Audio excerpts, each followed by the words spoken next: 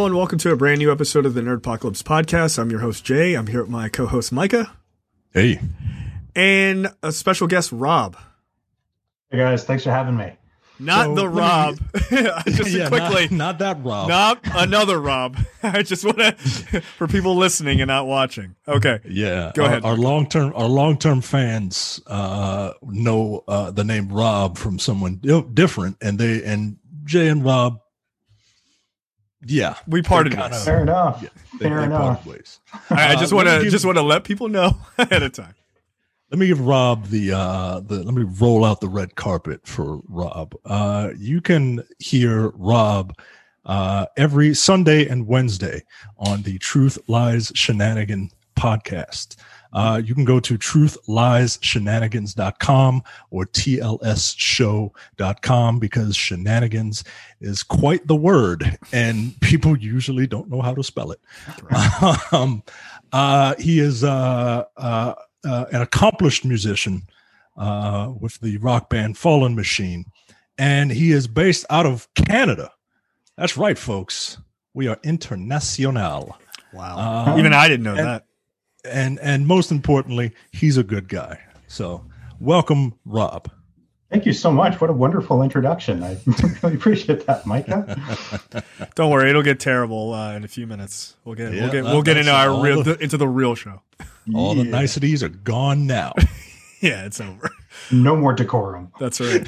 What decorum? All right, so let's jump right in. There is a lot to talk about.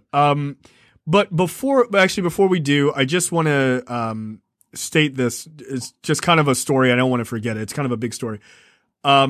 Previously, the last couple of months, DC decided to get away from Diamond and Jeppy for publishing their comics, and that was like a huge hit because basically both DC and Marvel both used Jeppy and Diamond to publish all of their books, right? So it was like a monopoly. Well, today Marvel came out and was like, yeah, we're done as well. So they're going with Penguin Publishing. Okay. So that's a pretty that's a big bomb being thrown into the comic industry just today. So just a side note, we don't actually even have time to talk about it because there's so much other stuff. But I didn't want to fail to mention that. So there you go. Considering that Carrie, who is a member of our network, used to work for them, she was the first one to let me know, my former employers are going to die. This is awesome. So you should talk about this. So I'd be remiss if I didn't mention that for her. All right. So let's jump right in. Both Mike and I watched Promising Young Woman. Rob, have you seen this? No, unfortunately, I don't have HBO Max, so I did watch the trailer and read up on it, and looks pretty awesome. Yeah.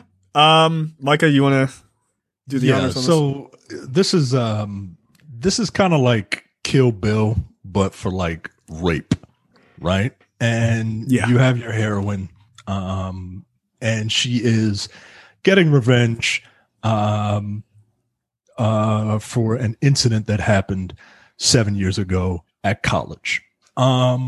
This is a really good movie, man. I really enjoyed it. The ending was like, yeah, okay. Right.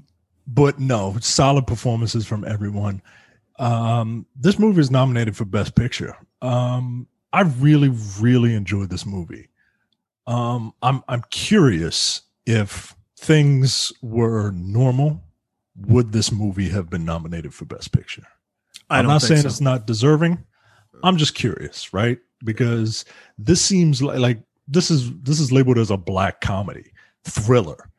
You generally don't see pictures like that nominated for Best Picture just by, history, right? Not saying it's not deserving. I adored this movie.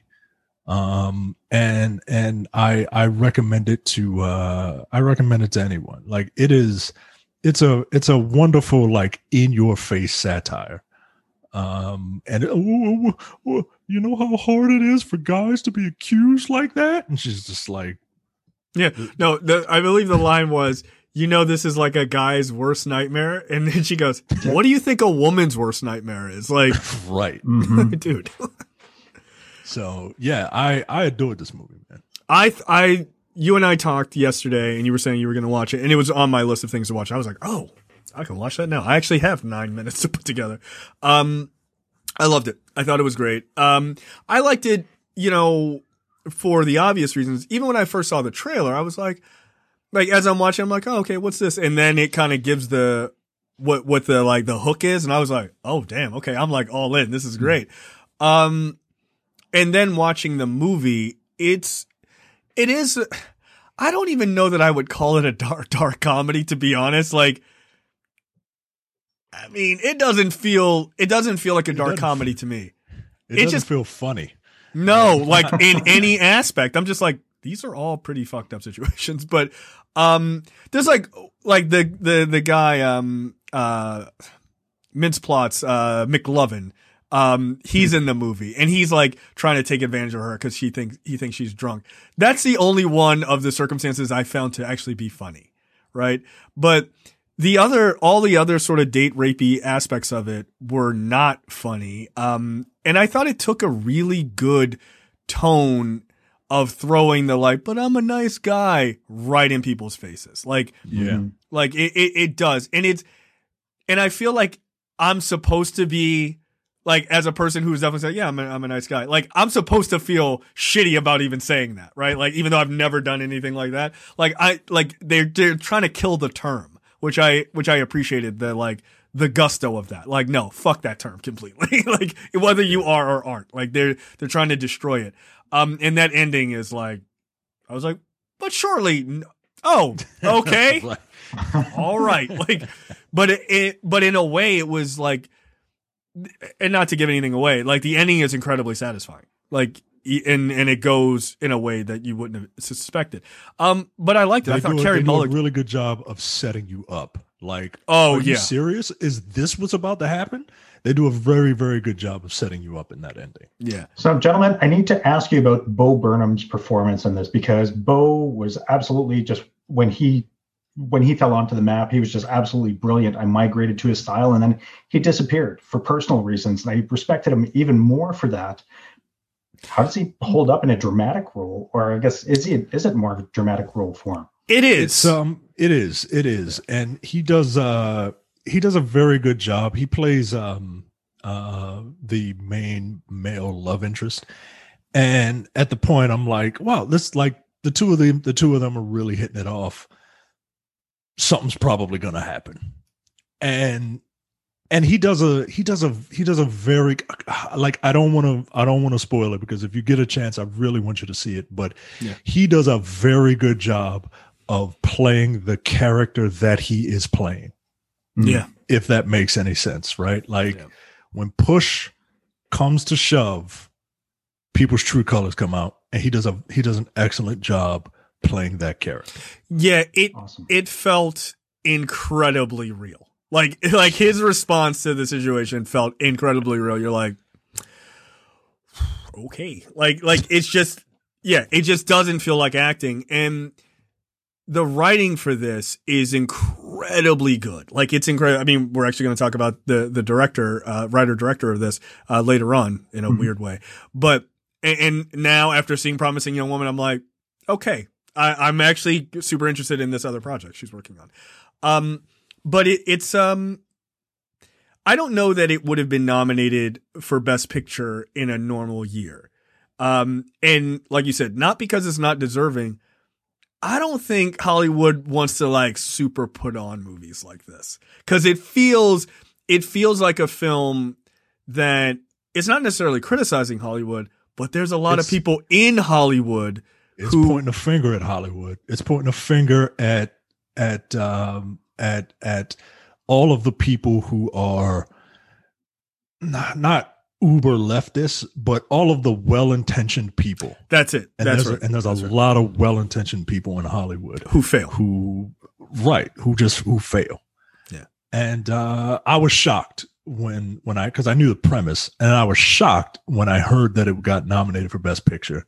And I said, well, I need to watch this right now. Yeah.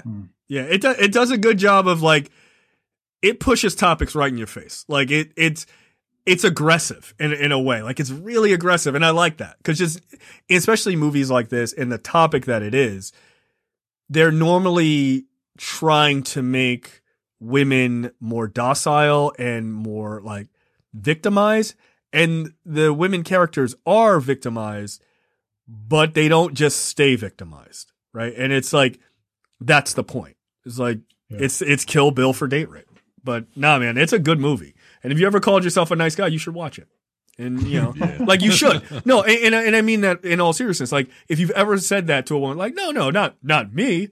I'm a nice guy. Watch that movie and be like, ooh, I should probably just stop using that term. Like, just stop using the term. I don't know what term. These women have met a lot of nice guys over the course of their lifetime, and there's only a handful of them out there. Yeah, but it's a great movie. Promising Young Woman is a fantastic movie, so awesome. Highly recommend. All right, so all three of us did watch the first episode of Falcon and the Winter Soldier, and we'll definitely probably be watching the second one immediately as it gets released on Friday.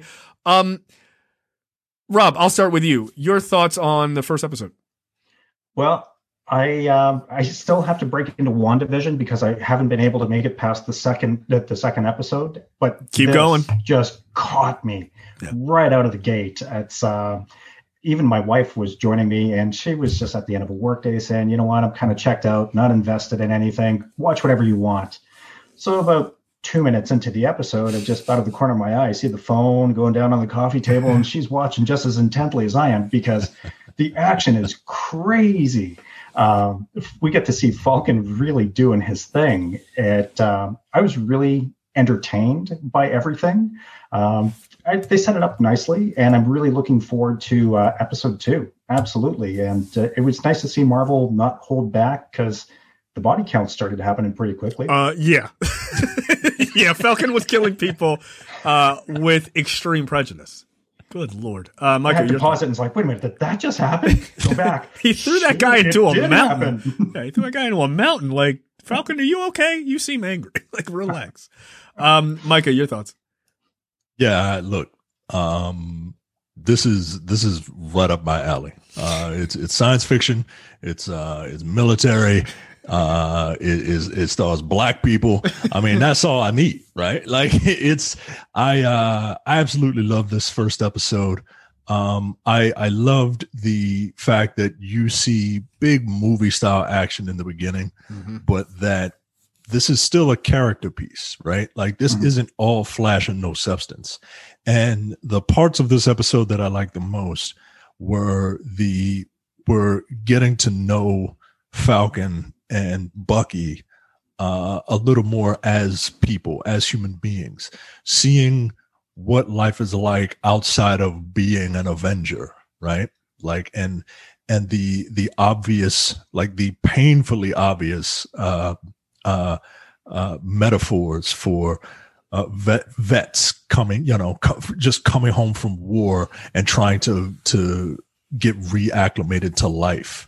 Is that painfully obvious? Because it seems really not obvious to a lot of people for some reason. I mean, it's like it's everything is right there on the screen, man. Yeah, people are like, I really what are why people symbolism? Don't get it, right? Yeah. But people like to get bogged down in like minutia. Total minutia. Yeah. Oh, Tony Stark wasn't paying them. Like, no, why would this private businessman pay these government employees out of his own money? Like, that doesn't make any sense, right? No, it doesn't. But hell, that should say something about the way the government treats its vets. Like, that's the point. Yeah, man. like it's like I don't the whole thing with veterans in this first episode, like, and I have a feeling that's going to be a large part of it, right? Like, I think this veterans and how they're treated and just general grief after the blip and all this other stuff is the point of this, right? Also, like, badass action. But yeah, I just don't understand how you don't get that. Like the whole point of the Falcon not being able to co-sign and get his sister the SBA loan is exactly the point of troops risking their lives to quote unquote save the world and then coming home and being treated like garbage and being financially destroyed and everything else. That's the point. Their families suffering while they're gone. That's the point. Like, I get it. It's a guy in a wingsuit, like, or a guy with, wings on him watching this first part, which is awesome. But like I get all of that, and that's all cool. But you have to look like that's why these shows or the Marvel Cinematic Universe work so well is because of the storytelling. The action is awesome. It's fun. It's a primer to get you into the storytelling. That's why they are at 22 movies, and it's still working. So yeah, I don't understand how anyone didn't see the vets thing. Like it's so obvious to me. Yeah.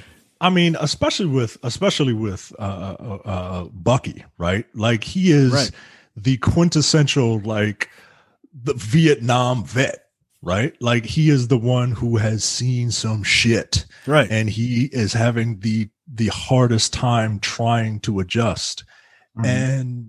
And I just, their stories are super interesting. And I'm very interested to see how they kind of, meet up and commingle and stuff like that. Like we'll get to the buddy cop stuff, but we got to lay the foundation for character work here first. Yeah. Go ahead. The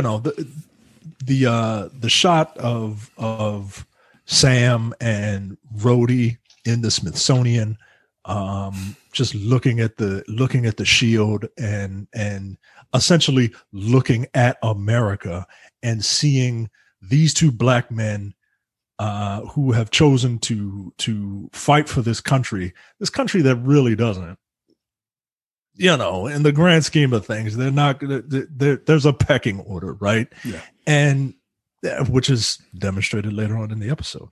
And it is, but to see them have that pride, like, like this is my country too. Right. I absolutely love it. Well, and one other thing I'll say, where people didn't understand why Sam would give up why Sam would give up the shield, right, to America. And I posted in our fan group, if you're asking why that's happening and you're confused as to why that would make sense, why would he trust the government? One, you have to understand two things. The mindset of the character, in that he doesn't think the shield belongs to him. It belongs to Steve Rogers. And since Steve Rogers isn't there, then Steve Rogers is a stand-in for America. Like he basically is, right? There's that one aspect. The other aspect I told people to think about is, then why don't you ask black soldiers why they joined the military? Like, we know that this country is fucked up in a bunch of ways racially. Why would black men, specifically black men and black women, join the military? Right? The most American thing you can do, because the world is complex and the way that they see patriotism is different, right? And they're trying to find what the ideal America is, not what it is currently, right? One of the things I found interesting about the shield scene also, and I got into it with my wife a little bit, is that anyone who chooses to don that shield, carry that shield, it becomes that symbol. Steve Rogers was successful in being the recipient of the super soldier serum, an experiment that hasn't been reproduced. So anyone that picks up that shield and doesn't have the advantages of the super soldier serum is just an easy target, because the Marvel universe has changed. The bad metas have increased their game also. And there isn't another super soldier like that yet in the Marvel universe. Right.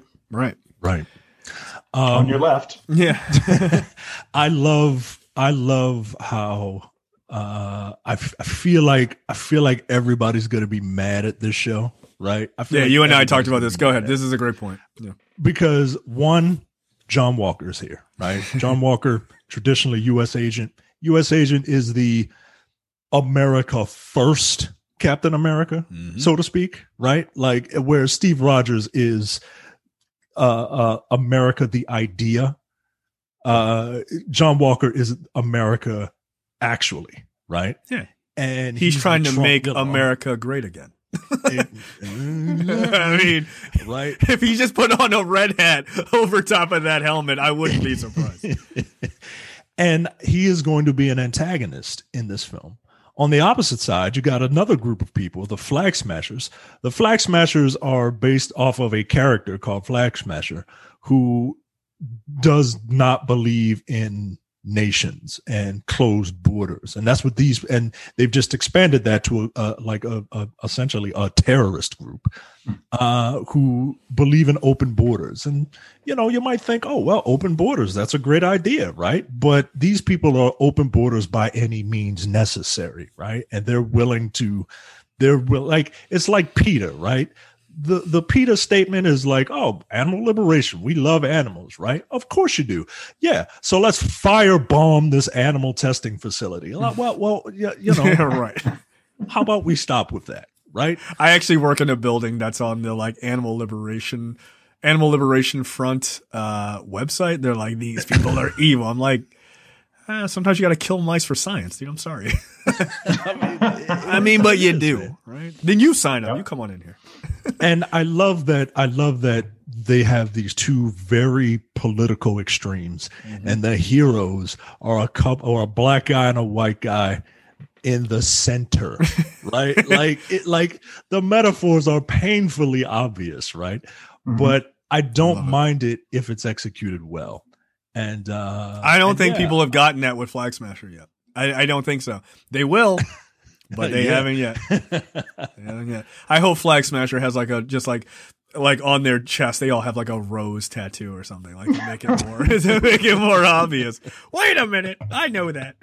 But overall, I think this is going to be a great series. I'm having a blast with it. I think it's dope. I don't remember the woman's name. I feel horrible for forgetting it. Just because I sent her, we had a very funny run-in with her on another podcast, but the woman who plays his sister, Sam's sister, she's in a great movie called Pariah. If people have never seen it, it's a fantastic movie. And she's an awesome person, but, it's like to have her in the MCU just as Sam's sister is like a great pickup. Like it's just far as acting, like she's a pretty phenomenal actress. But I'm looking forward to it. I like it. I'm digging it. I'm enjoying the fact that people are not obsessed with theories this time as they were with WandaVision. Like just watch it and just enjoy it. Like that. Yeah, enjoy the ride. Just enjoy the ride, man. Who knows what's going to happen? I don't know.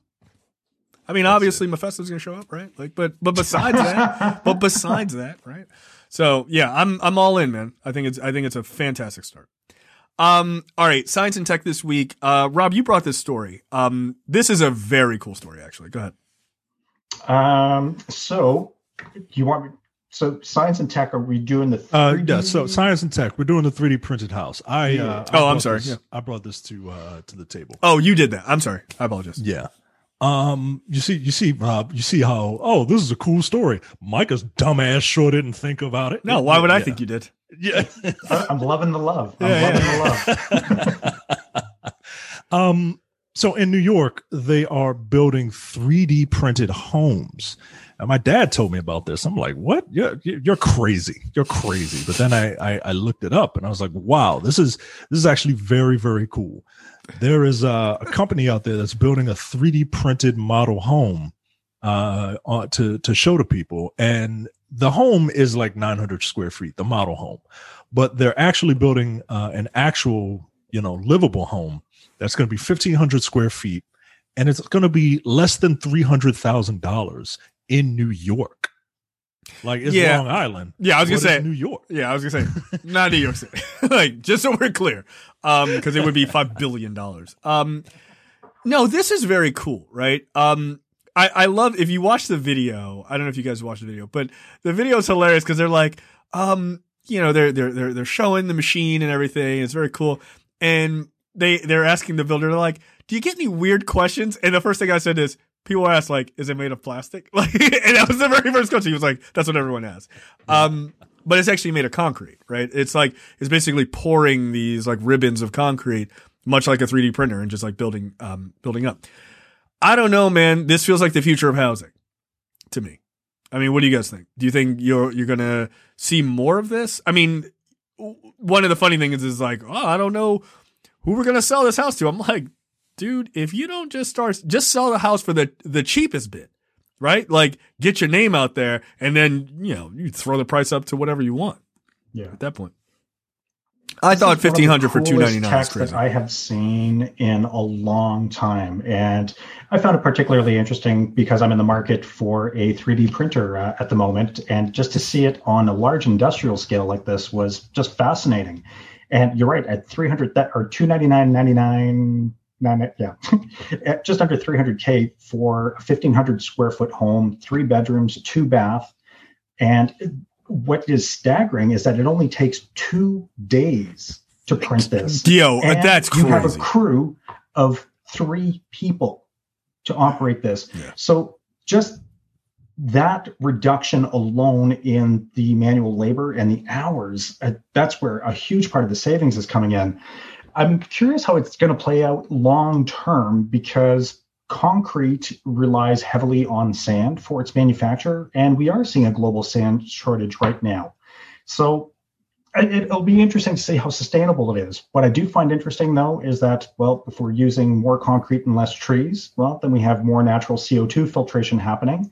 And if we're not curing that concrete in furnaces, then we're not releasing a high amount of CO2 during its manufacture. So we're doubling down on reducing the CO2 and having filtration on the other end of it.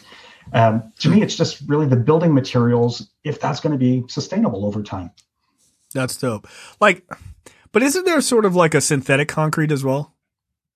I don't know what they're using. I really didn't get into that aspect of it. No, I'm just saying in general. I thought there was like a Yeah. synthetic concrete. So I wonder if that could also work. Yeah, this is very cool. I like the idea of it. I like that. I'm sure some people wouldn't necessarily like the look, right? Like where you can kind of see the layers and things like that. But I actually think the look is interesting, right? Like, and it's unique. They did indicate that they can smooth out the walls. So this is very similar to a plaster wall, if you will.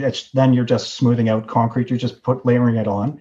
You're adding to the time. You're adding to the price tag. Invariably, at that point, you get out of the 200 or the 300,000 price point because you're getting something that's a finer finish. Right. But that's for a premium market. If you're looking to get into that.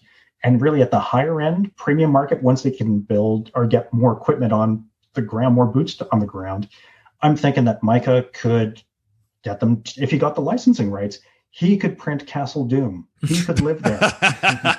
There you go. $400,000. You got it.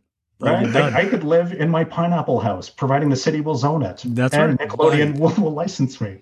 Yeah, man. Like that's the thing. You can make this. It's a 3D printer. You can make it look like anything. That's right. That's the cool part is you could actually make them quite unique. One of the things I couldn't help but think about is like, okay, they have a 900 square foot model. Let's say that one's like $200,000, right? Like we don't know, but let's say it's like 200,000.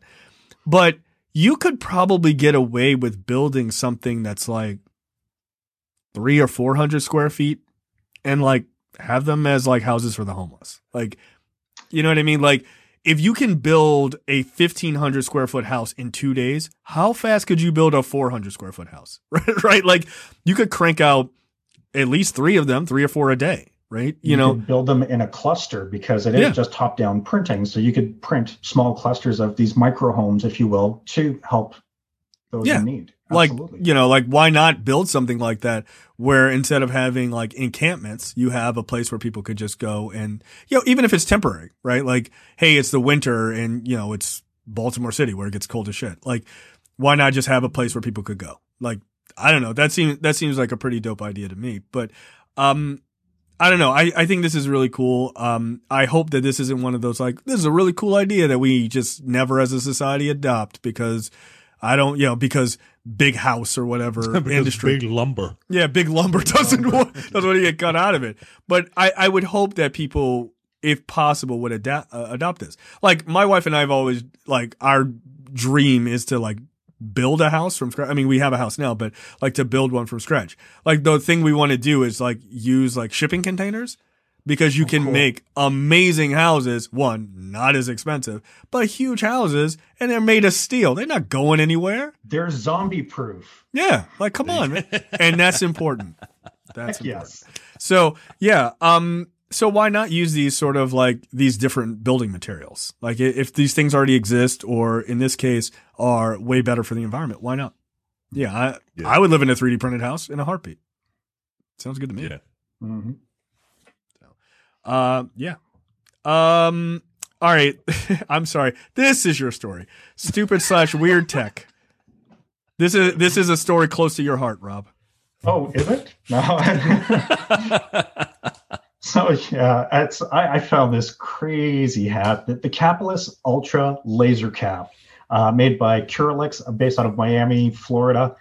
And this is a company that has a lot of different hair growth products, and they also have back pain belts that all use the power of lasers. So battery operated lasers directly on my head disguised in a ball cap. Yes, please. Yo.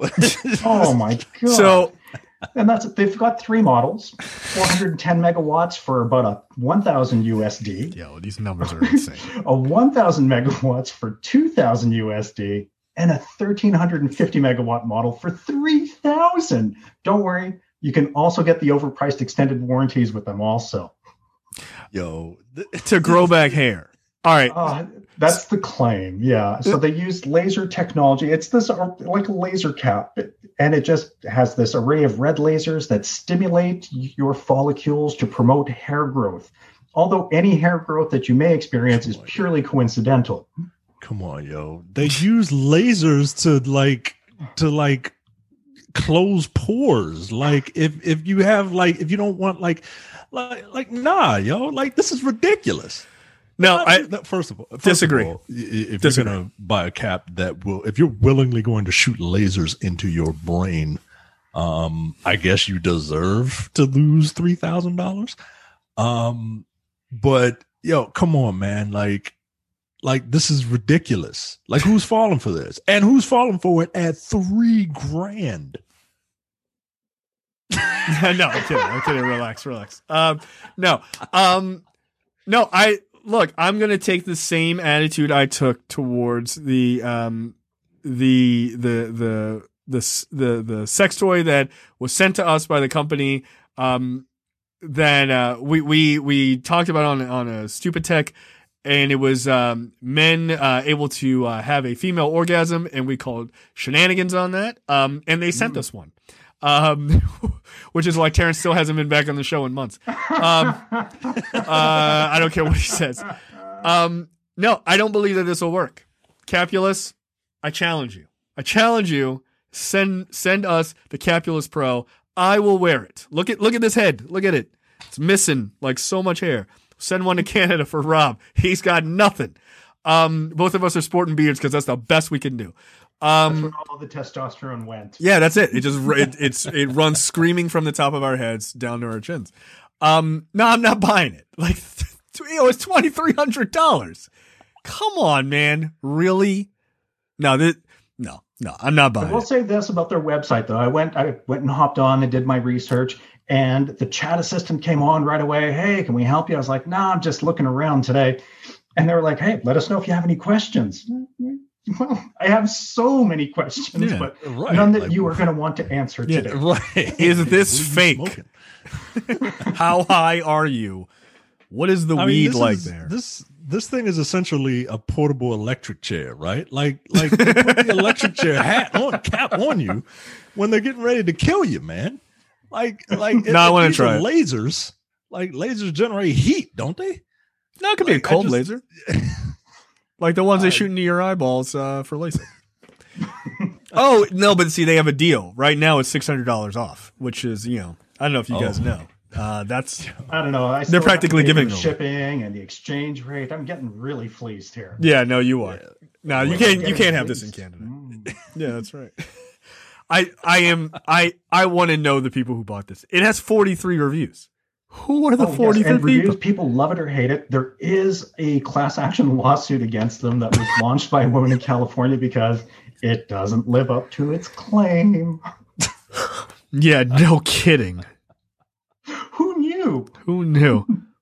What? You're preying on my vulnerabilities and this product won't deliver? Come on. That's $2,300 is a wild cost. Like, it should be this feels like something that should be $59.99 on Wish. Right? Like, this is a Wish item by far. You might be able to buy 100 of these on Alibaba. Yeah, exactly. This would be gross. Yeah, I'm just giving it to all of my friends for Christmas. It's gonna be awesome. I'm gonna give it. You know what? If this was cheap, I'm telling you, if this thing was like 30 or $40, I would 100% buy this as an early Christmas gift. I would just stow it away for my brother-in-law. I would just stow it away. I'd be like, here you go. Like, man, he would appreciate how stupid this is. You can just grab your Christmas lights and throw them in a hat and call it a day. No, but you gotta have like the cord, right? Like nobody wants to have the cord. Like, come on, Micah, don't be ridiculous. Those fairy LED lights, they're powered by a couple of AAAs. That's less power close to your head too. You know what? You're not wrong. Wow. Thank you, Rob, for bringing this to our attention. I appreciate that. All right. Let's jump right into lightning round. All right. Issa Rae of Insecure fame has signed an 8-figure film and TV deal with Warner Media. Issa Rae has re-upped her commitment, inking a new 5-year deal. A new 5-year overall deal that brings her Hooray Media label in partnership with Warner Media. The pact gives HBO Max, and Warner Brothers Television exclusive rights to all of her work in TV, plus a first look film deal that spans Warner Media brands, including Warner Brothers Pictures, New Line, and HBO Max. This is amazing, and I am incredibly happy for her. She has come a long way. This is the American dream, right? Like she came on the scene, writing and doing skits for YouTube called Awkward Black Girl, and which was pretty much just like pre-Insecure, and now look at her. This is amazing, and I am incredibly happy for Issa Rae.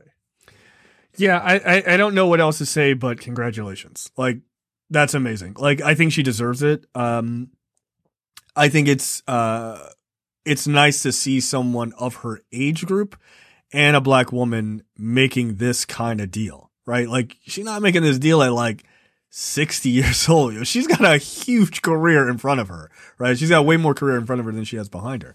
And to come from like a YouTube show, like that's crazy. This could be us. Micah, this could be us. Yeah, we just need, talent.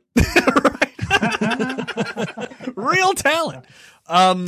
One day. No, but this is awesome. I like Issa Rae a lot. I'm rooting for everybody black, right? Like, as she would say at the award show. That's dope. And like, I have not seen a single comment about this story that hasn't been, I'm incredibly proud of her. So yeah, that's great. So Rob, go ahead and mess that up by saying this is the worst decision WB has ever made. No, I can honestly say thank you for putting Issa Rae on my map, because like I was saying, HBO Max actually isn't available in Canada yet. So there's a lot of these things that you put on my radar this week that I've had to dive into and just kind of go, oh, this is what we're talking about. This is kind of neat. So I did check out some of Issa Rae's YouTube stuff, and she's funny. Yeah, she's funny. Yeah. Like, this is from 10 years ago, and I'm going, okay, so you were just starting out.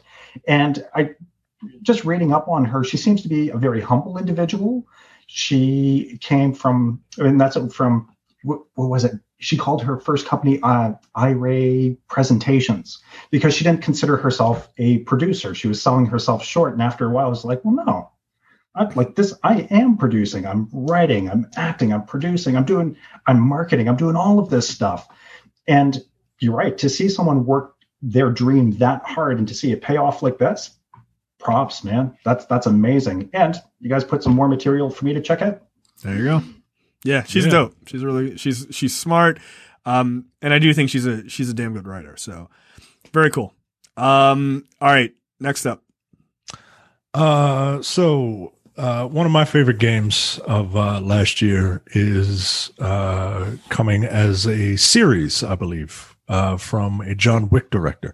Ghost of Tsushima is the open world samurai game developed by Sucker Punch, and they're going to make it's a movie. Yeah. I'm with it. Sucker Punch, Ghost of Tsushima was an amazing game. It still is. It was, I mean, it was an eyelash away from being game of the year on Dense Pixels. I absolutely adore that game. It is, and the story is fine. It's suitable. I'm very curious to see how this plays out, and it's being done by Chad Stahelski, Sure. one of the John Wick directors. So at least the action will be on point. This is my fear. This is my fear. Yeah. Story, maybe not so much, but it'll look cool. So, have you played Ghost of Tsushima, Rob? I have not. My son-in-law plays it, and he absolutely loves it like you. He finds it just visually staggering. And for me, anything that has to do with the John Wick series, I'm down with that. And if the director is doing it, John Wick has a fun story, but I'm not tuning in for the story. That's good. There isn't one. I'm really not. I'm going back for John Wick kicking ass. And if we can see it in a samurai setting, let's do it. More swords, more blood. There you go. Yeah, look, I've only seen clips of this game. It looked dope. I love samurai anything. So I'm all for that. My biggest fear is that the story will be non-existent, and the action sequences will be amazing. Which is fine, I guess. I would really like a good story. I love a good action sequence, but as the older I get, I'm like, I really need a story. I need a story. Because otherwise I could just watch your movie on YouTube clips, right? Like I don't need to sit for 2 hours. But other than that, yeah, this is dope. I would love if they really, I mean, look, John Wick doesn't have a story not because of the director. It doesn't have a story because of the writing, right? So if they get a good writer to do the story, then I'm fine. I don't care. Like, and I don't even need something that's super deep. John Wick 1 story is enough. Just that John Wick 2 and 3 didn't even have that. Like, so I don't need, I think John Wick 2 and 3, they tried to world build. No, John Wick 2 did not do well. They were building the plane while they were flying it. Yeah. And it's a little shaky. Yeah. And look, doesn't mean I don't enjoy those movies. Though I don't think I really like John Wick 2 that much. John Wick 3 I enjoyed, but that was just a bunch of action sequences. Like there was no story. I mean, that was literally a video game, right? Like, hey, you go to the Halle Berry level and she's your companion with her 2 dogs. Okay, now you go to the desert level. Right. Okay, now you go back to the New York level and now you got to climb up the hotel or whatever. Like it was literally levels in that movie. Yeah. And I'm fine. But, it ain't a story. Like that's my only thing. And look, if it's, I don't know what the story of Ghost of Tsushima is, but if it's just like I was wronged and I'm getting revenge, that's fine. That's John Wick 1. Like that's all it is. And if that's just in a feudal Japanese setting, I'm okay with that. Just kick ass like that. That's fine. But you got to give me the thinnest of stories so I can at least have something to grip onto. That's all I'm asking. What's the plot of this game? It's all about like the Mongols are invading Japan, and you have your main character Jin, who was trained in the way of the samurai, which means honor above all else, right? And if you don't fight people straight up in a fight, you're a dog, right? And They have this huge battle. They fight them straight up. They lose. Jin gets away. He meets up with someone. She teaches him kind of she teaches him that he has to embrace like dirty fighting. Like you gotta sometimes stab people in the back in order to get ahead. And that is against his whole moral philosophy. It's against everything he's been taught. So he wrestles with what he's been taught versus what is practically going to work to save the people that he cares about. And that's the journey that character goes on. And I feel like that's not going to happen. No, you're not. The John Wick director? No, I don't think so. That being said, that's a pretty good story. Yeah. That's a pretty good story. That's enough. Like side stories and, other characters have very interesting arcs, and, there's a lot of shades of gray. And I think you're just going to see shades of red in this movie. That's fair. Which, if that's what it is, then that's what it is. But I would hope that some of the story from that game would make it in there. It's an easy revenge story to set, because really, you've got his clan, his home setting. It gets wiped out in a fight, and now he's on the revenge path. But fighting straight up isn't going to be the way to do it. Go down the dark side. So, right. That's enough for me. I'm okay with that. Like, that is enough to get me hooked to be all in. When's the last time we had a good samurai movie? 13 Assassins? Yeah, that's probably it. You ever seen that one, Rob? In a while. Yeah. So I love that movie, man. Yeah. One hour of this bad guy is the worst person ever. 1 hour of these guys are going to kick ass and it's going to be amazing. Okay. That's fine. That's fine. Interesting way to divide your movie, but I was here for it. It was awesome. So yeah, I should watch that again. I wonder if it's still on Netflix. That 13 Assassins is a dope movie. But yeah, okay, that's fine. Fine by me. Just give me a story. Next up, look, Dwayne Johnson keeps telling us, and he's just like, look, guys, I'm serious. This movie's coming out. This movie that's been in development for 10 years is coming. It's finally coming out. And he went to Twitter to show everybody, like, look, here's a script. I got a script about this Egyptian guy who was a slave, because because he has to mention it every time, right?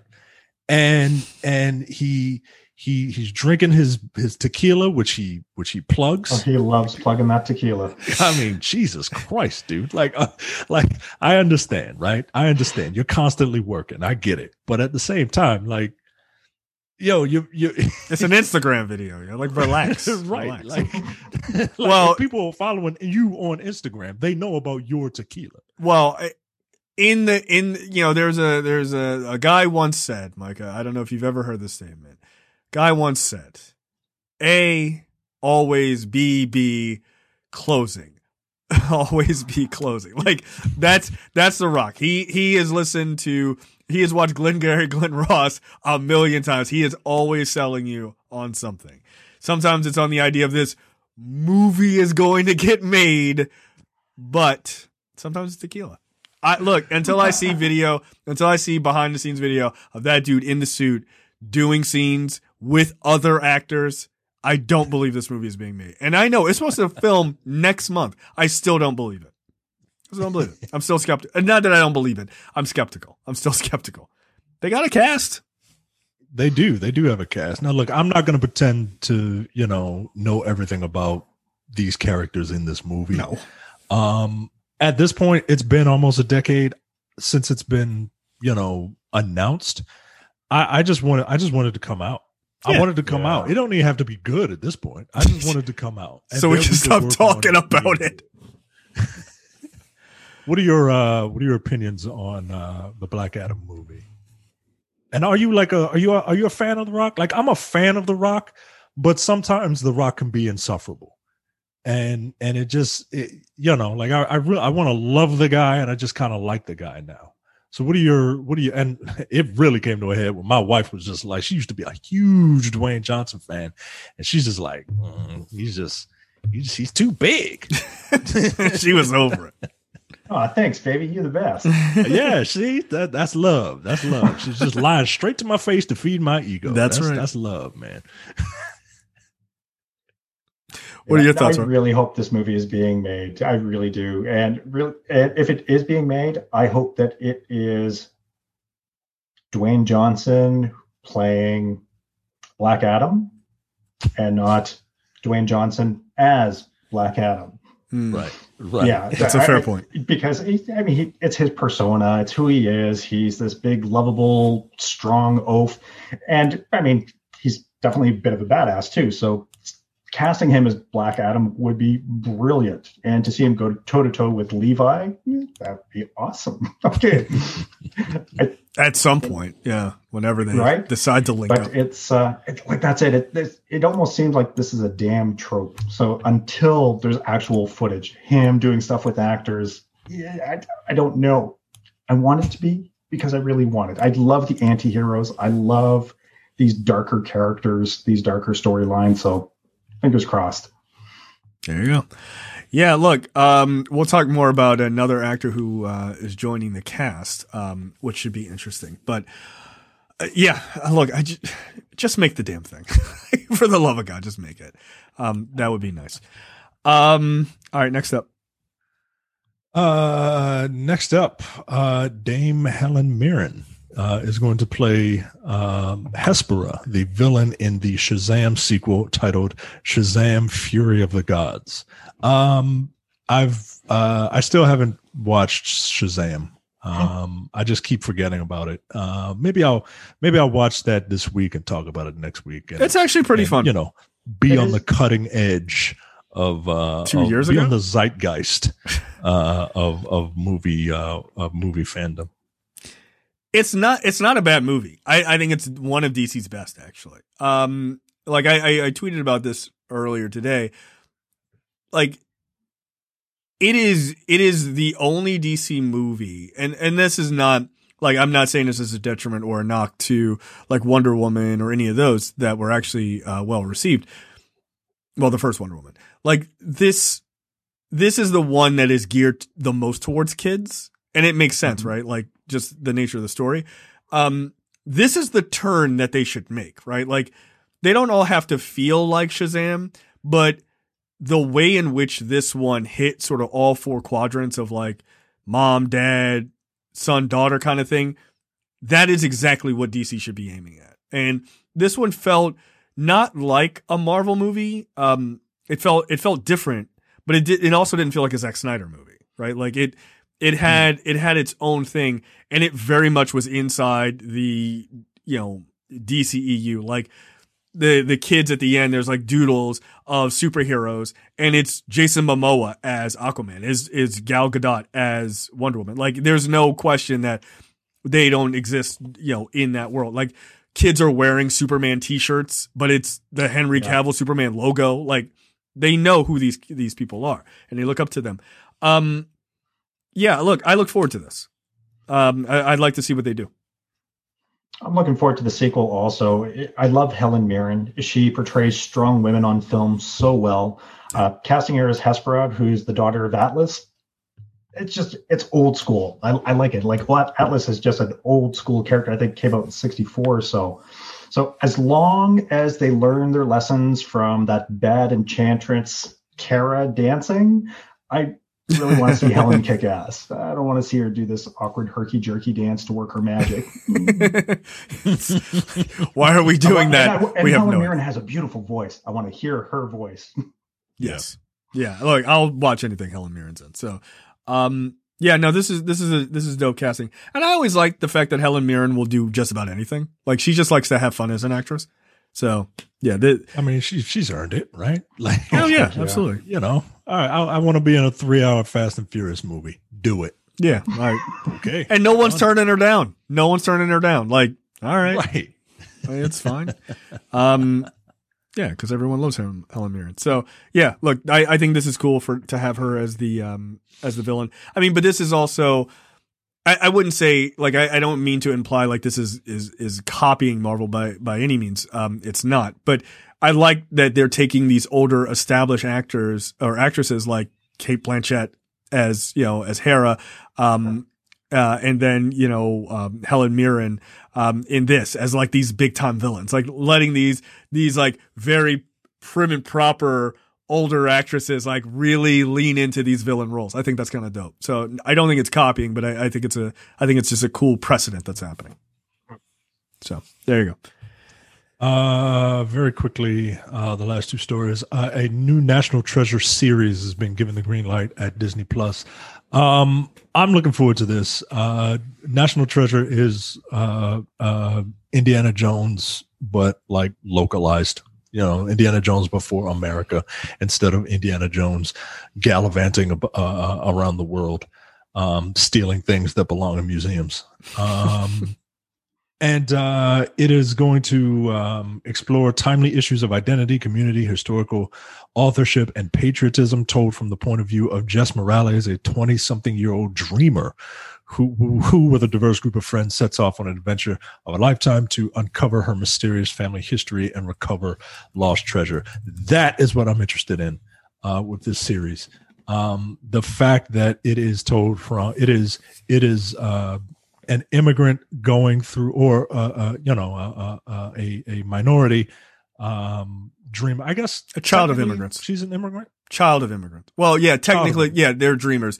They are immigrants, but yes and no. But they're considered American citizens, basically. Right. That's what I'm looking to see how this series shines a light on America through that lens. Yeah.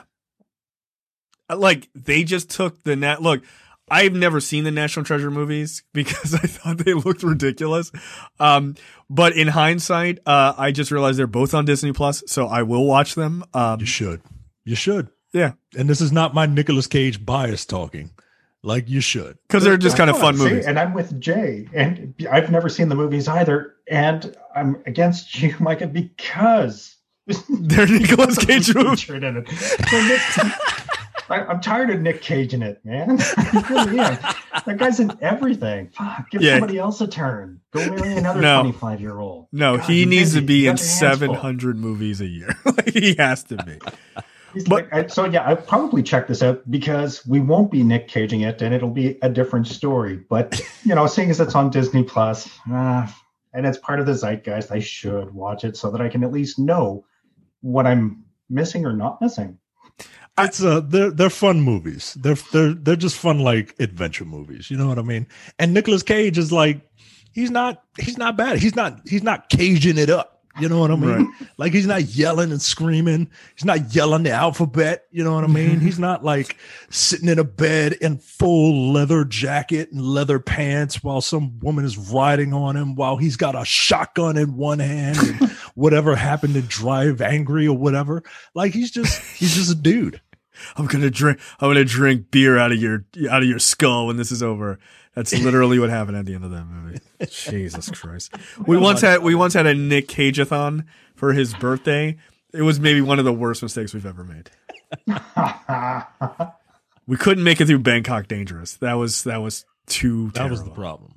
Yeah, that's going back old. Yeah, that's a tough watch by today's standards. Yeah, by any day's standards, as far as I'm concerned. But no, I like that they're turning this series into using what seems like a very light and silly series to address something pretty serious, which is the dreamer's perspective on America. Yeah. So again, like, a lot of people have plenty of issues with Disney, and I think some are overblown, some are valid.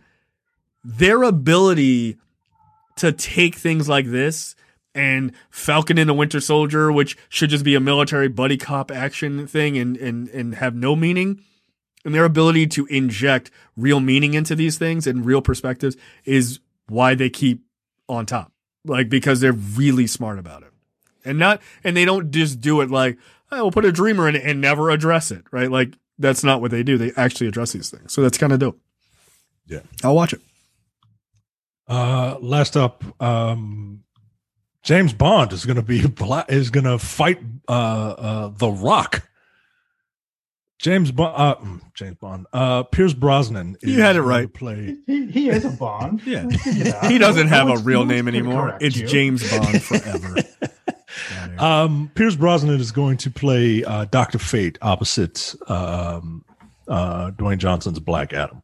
Again, I'm not going to pretend to know too much about these characters, but I bet you could take a guess. Doctor Fate in the DC universe is Doctor Strange in the Marvel universe. Yeah, it's predecessor after predecessor, except the cool mask. Doctor Fate has the cool mask, and I'm all about cool masks. So, look, Pierce Brosnan, great actor. I think he will bring a bit of gravitas to this Phantom movie that is or is not coming out. But like I said, I'm at a wait and see approach with everything involving Black Adam. Yeah, look, I don't know much about Dr. Fate. I'm just not a huge DC person. But I always like the costume. I think it looks cool. The helmet looks dope. Yeah, like I'm fine with it. Pierce Brosnan, like you said, Pierce Brosnan is a great actor. He brings gravitas to that role. Like he just does, just by the nature of who he is. Okay, that's fine. It'll be interesting to see what they do with the sort of Justice Society of America in Black Adam. I don't know how that's going to work. But I am interested to see if they use this as a better, if they use it as a better jumping off point, if it's better received as a team than JLA is or JL is. That will be interesting. Like, because there's not maybe as much hang up on them, because it's like, they're not nearly as popular of a team in the zeitgeist. They're not, like they might be a little bit more free to kind of do what they want to do. I'm wondering, and a different director, I'm wondering if they could pull it off and it turns out well. I haven't seen Jungle Cruise. Nobody has yet. So, it remains to be seen whether or not Black Adam works, and especially this sort of superhero team up, especially with characters like Dr. Fate. But look, if DC's getting their stuff together, and we'll talk more about them, I'm all for it. Like my disgust for where they've gotten isn't because I hate DC. It's because I think they're squandering great shit. So, I want to see them do well. So there you go. Last up, I forgot to mention Jessica Walter, who played Lucille Bluth in Arrested Development, has passed away. She was 80 years old, legendary actress. I'm a big Archer fan. I know you are as well, Rob. And she has incredible comedic timing. Yes. And just her voice and the way she can just cut someone down. It's something to aspire to be. It's an ability to aspire to have. Like, it's amazing. I did not know she provided the voice for Fran Sinclair of Dinosaurs, the mother in that. Oh, really? Show, Dinosaurs. God, yeah, the Sinclair family. That's crazy. Not the mama. Like, the mama is her, right? Like, that's wild, man. But she'll be missed. Safe home to Jessica Walter. Yeah, she was amazing on Arrested Development. Like, Lucille Bluth is an all-time great character. I mean, it's one banana, Michael. How much could it cost? $10? She was awesome. Yeah, no, that sucks. That sucks. I mean, 80 years old is a long time to live. She had like almost 60 years in the industry. Like, yeah. That's a storied career. So good for her. That's just and that's it. The chemistry that she had with Jeffrey Tambor during all those years on Arrested Development, and when it translated to the animation world, it was just like, oh my God, they just have that chemistry. This is freaking amazing. And that's it. Just that sharp wit and that delivery, the timing, and she would deliver these lines that would emotionally emasculate any man. Right. And she'd just do it with a grin or just that little raised eyebrow. And you're like, damn, that's cold. That's cold. She's she did have amazing comedic timing. Like, just amazing. When she hears the news and about the distraught mom who drives the car into the river, and then she's just, good for her. Buster's like, what the hell is going on? All right. So yeah, like Micah said, safe home. All right. Movie and TV news this week. Warner Brothers movies won't be premiering on HBO Max in 2022. Rob is not affected by this at all. He's like, that is fine. I don't have HBO Max. Because Canada. But yeah, look, in the States, HBO Max has been great for us because we don't know how to behave down here, so this is the only way we're getting to see anything. So yeah, in 2022, they're basically like, yeah, we're going back to normal, sort of. According to Deadline, Warner Brothers has reached a deal with Cineworld, the owners of Regal Cinemas, for a 45-day exclusive theatrical window starting in 2022. This means Warner Brothers films will need to be in theaters for at least 45 days before they can appear on streaming or VOD platforms, including Warner's own HBO Max series. Look, 45 days obviously is pretty different than the day and date thing that they're doing this year. But still 45 days is not that bad. No, it's not long at all. It's not especially that long. Considering like movies nowadays, they're in the theater for a month and then 3 months later you can buy them. Some of them not even in for a month. Right. Now you can hold out for 45 days and then you could buy them digitally. Like it's, or watch them through, or even better, watch them through a service you already pay for. Right. Because HBO Max is going to throw up a bunch. If they're trying to boost up getting people to sign up for their subscription service, like I bet a lot of those big movies are going to make it there. Maybe not the biggest ones in 45 days, maybe in like 60 days, right? So they can guarantee it's out of the theater, but they'll get there a lot faster. So it's fine by me. Like we said, things might change back once COVID ends, but those changes are not going to be 100%. Like you can't give people access to all of this stuff at home and then expect them to be without that going forward. Like that chickens right. are, and that's exactly it. They changed the distribution model in order to adapt to the marketplace. Now, unfortunately, a lot of people have adapted to the new marketplace, and there's also an untapped market that they were reaching. Shut-ins, people that don't like being out in public, people that don't like going to the movies, to have access to the new releases at the same time as everyone. Either it's through a subscription model or you are paying a small fee to rent the movie for your 48 hours, whatever it is. I know during the pandemic, my wife we can't go to a movie. So to rent a movie online for $25 is like, it's a lot cheaper than going out to the movies. Let's do it. Yeah. So then there's no distribution. It's just savings all around. And once you start offering a service to roll it back, you're just going to piss people off, and your competitors are going to take note. And I'm hoping their competitors will take note and go, yeah, this is a bad move. It's time to hurt them. Yeah. Hey, spoiler alert for the later story. Their competitors noticed and they played them. Yeah. Because that's really, it's going to be a long time before we have a real sense of normalcy with, especially with all the new variants that are out in the market. And from what I gather, people have behaved a little bit differently stateside than they have in Canada. Yeah, a little bit. I think maybe in Florida. Look, you guys can have Florida if you want. I'm not authorized to sell it, but like you could sign a contract. We could try to, You know what? We'll take Alaska back because it's attached, but you guys keep Florida. Florida is the penis of America. Isn't it though? It's full. It's chock to the brim of dicks. I'll just say that. Yeah. So the other part of this is HBO Max's day and date premieres for the movies did make some sense, obviously this year, but they're also talking about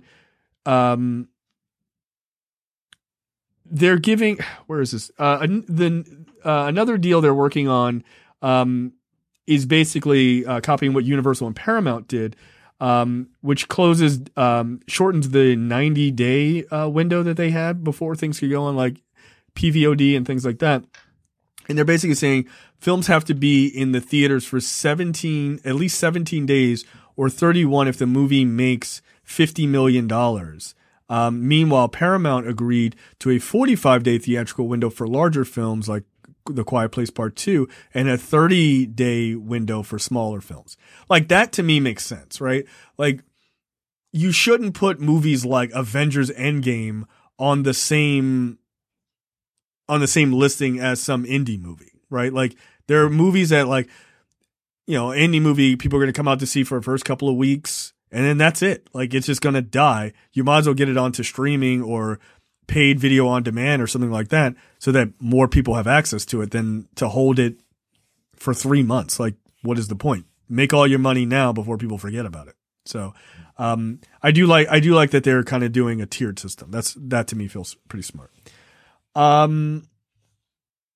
Next up, Disney Plus is working on a series focused on the Marvel hero Echo, who will be featured in the Hawkeye spinoff, which, thanks for spoiling that. We didn't know that that character was going to be in it. I don't know why, Variety put it up. I'm like, well, fuck. She's getting a walk-on in Hawkeye. What? Like, yeah, like, we didn't know that. Damn. Thanks, guys. The show is going to center, the show is going to center around Echo, a deaf Native American character who will be played by Alaqua Cox in the Hawkeye series. So, look, I don't know anything about this character, but a deaf Native American screams Disney trying to hit every demographic they can to make sure that everybody feels like they have a hero. And I don't say that as a negative. I say that as this is a smart move. The notion of, you know, get woke, go broke is actually the opposite of what's happening. It's pay attention to everyone. Everyone will give you money. Like, like, hey, I'm like, I got a deaf kid. Like, my kid would like to watch that. Okay. Hey, my kid's blind. Here is the Daredevil series with, you know, like, we're going to give you, listen to it or whatever. But that's what they did, right? Like, there was a complaint when Netflix put out Daredevil that there wasn't an ability for blind people to be able to, I guess, see it in whatever, like, specific technology they use. There wasn't a descriptive language, descriptive video channel. Right. And people complained to Netflix and they were like, oh shit. Okay, that you're right. That makes sense. Like, people would want it. Sense. Yeah, people would want to have that. That blind people might be interested in this blind superhero. Yeah, and then they fixed it, right? So this makes sense. Like, however, I don't know. I mean, you know, besides obviously just reading subtitles, I guess that's the best way to present this. But you know, I'm not in the the deaf community. But that's dope. Look, man, everybody should have a superhero. That's the whole point of these characters, right? You know, whether you're, a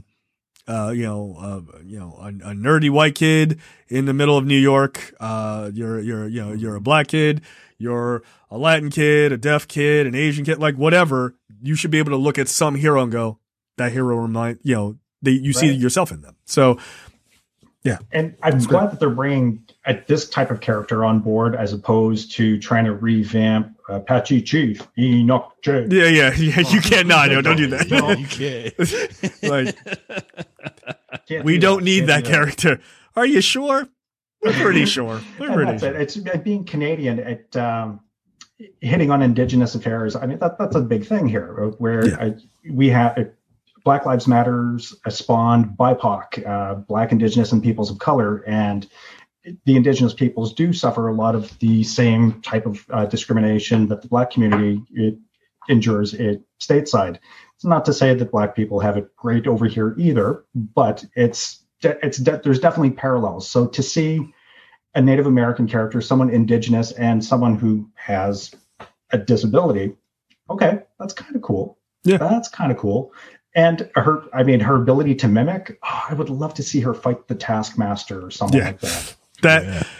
Look, it's inevitable, right? Like they've got to be lining that moment up. Like, well, why don't we just see? Like, is this just going to be a stalemate? like, all right, what are you going to do? All right, I'll do it. God damn it. I'm getting tired, man. Perfectly symmetrical violence isn't solving anything. Right. We should probably talk about it. So yeah, look, I look forward to it. Again, I don't know much about the character, but I do think it's pretty cool. The article does mention that the Marvel character does in the books cross paths with Daredevil, Moon Knight, and the Avengers. And there was actually footage that got released this week of what's his name? Oh God, I'm blanking. Oscar Isaac doing training for Moon Knight, like doing some fight training. It looked pretty good. Cool. It looked pretty good. So here for it, man. Marvel's just going to make their more psycho Batman. And they're going to probably end up doing it better, which is really fucking sad. Although I'm very bullish on the new Batman movie. So we'll see. Next up, Zatanna movie from DC, gets the director of Promising Young Woman as the writer. Just let her fucking direct it, man. What are we waiting on? See, this also seems stupid. Like, just pull the Band-Aid. But Emerald Fennell, who her feature directorial debut for Promising Young Woman, what a fucking debut, has been chosen to be the writer for Zatanna, for Warner Brothers. If you don't know who Zatanna is a magician or an illusionist. She doesn't do tricks. She doesn't do what a whore does, Michael. Jesus. But she is an illusionist, but it turns out like she has actual magical powers. So she kind of like second generation. She got that from her daddy. Yeah, that's right. So John. So yeah, this is, look, again, Zatanna is not a character like I'm like a huge fan of or anything like that. But I like the idea of them doing this character because it's kind of a unique one in the DC universe as like branching out from sort of like the standard, JL characters. My thing is I'm way more interested in this after watching Promising Young Woman to see what she does. Yeah, normally I'm not into like the occult. Like Zatanna is like the gateway to the occult version of the section of DC Comics. But I'm aware of the character and I'm super interested, like you said, especially now after seeing Promising Young Woman. What this could turn out to be. Yeah. So I don't know, but as far as I'm concerned, you could give her the directing chair as well. Like, yeah, why not? She's too busy. Like, she might be too busy. Director, yeah. Like, I wrote and directed that movie. Like, yeah. I know, but just write it down. Just write it down. So I'm more than cool with that. What's interesting is I think I'm starting to see a precedent in DC, which I don't have an opinion on. I just find it fascinating. Variety reports that Emerald Fennell has been tapped to write it. This will be the first big screen theatrical outing for the DC comic heroine. The movie comes from Warner Brothers Film and J.J. Abrams' Bad Robot Productions. That's the second DC property that J.J. Abrams' Bad Robot is working on. Superman's reboot is the other one. So that's interesting. I wonder if they're slyly kind of giving J.J. Abrams the reins on this. I'd be very interested to see how that works out.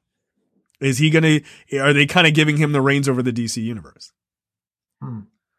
Well, J.J. Abrams is, he's a very good mimic, right? Like he is. His movie, he can invoke a feeling of a movie that everyone else knows, right? Like look at Super 8, look at Star Trek, Force Awakens, Star Trek, remember any other movies off the top of my head from J.J. Abrams. Star Trek. Yeah. Like he can.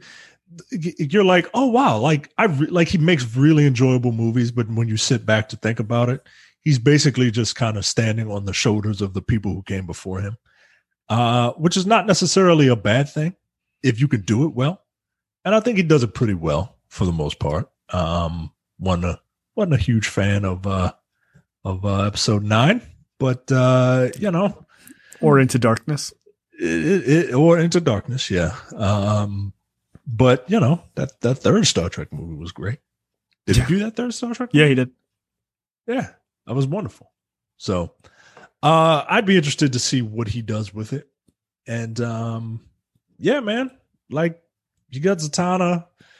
With Zatanna eventually comes like John Constantine and Dead Man. Right, Dead Man and Spectre and like you can get into it, man. So this might and see this is why like WB, like they got all the tools, man. Like you got the Justice Society, you got the Justice League, you got this occult version, like Justice League Dark. These are three like pillars that you can make a ton of money on, and then you can have your huge, you know, come together moment with a real dark side that doesn't get bitch slapped and run off of a planet and forget he was there. And forget he was there, right? Like, where was I? Let's get me out of here. I don't remember that, and you don't remember it either. Nobody remembers going there. You got it, Dark Side.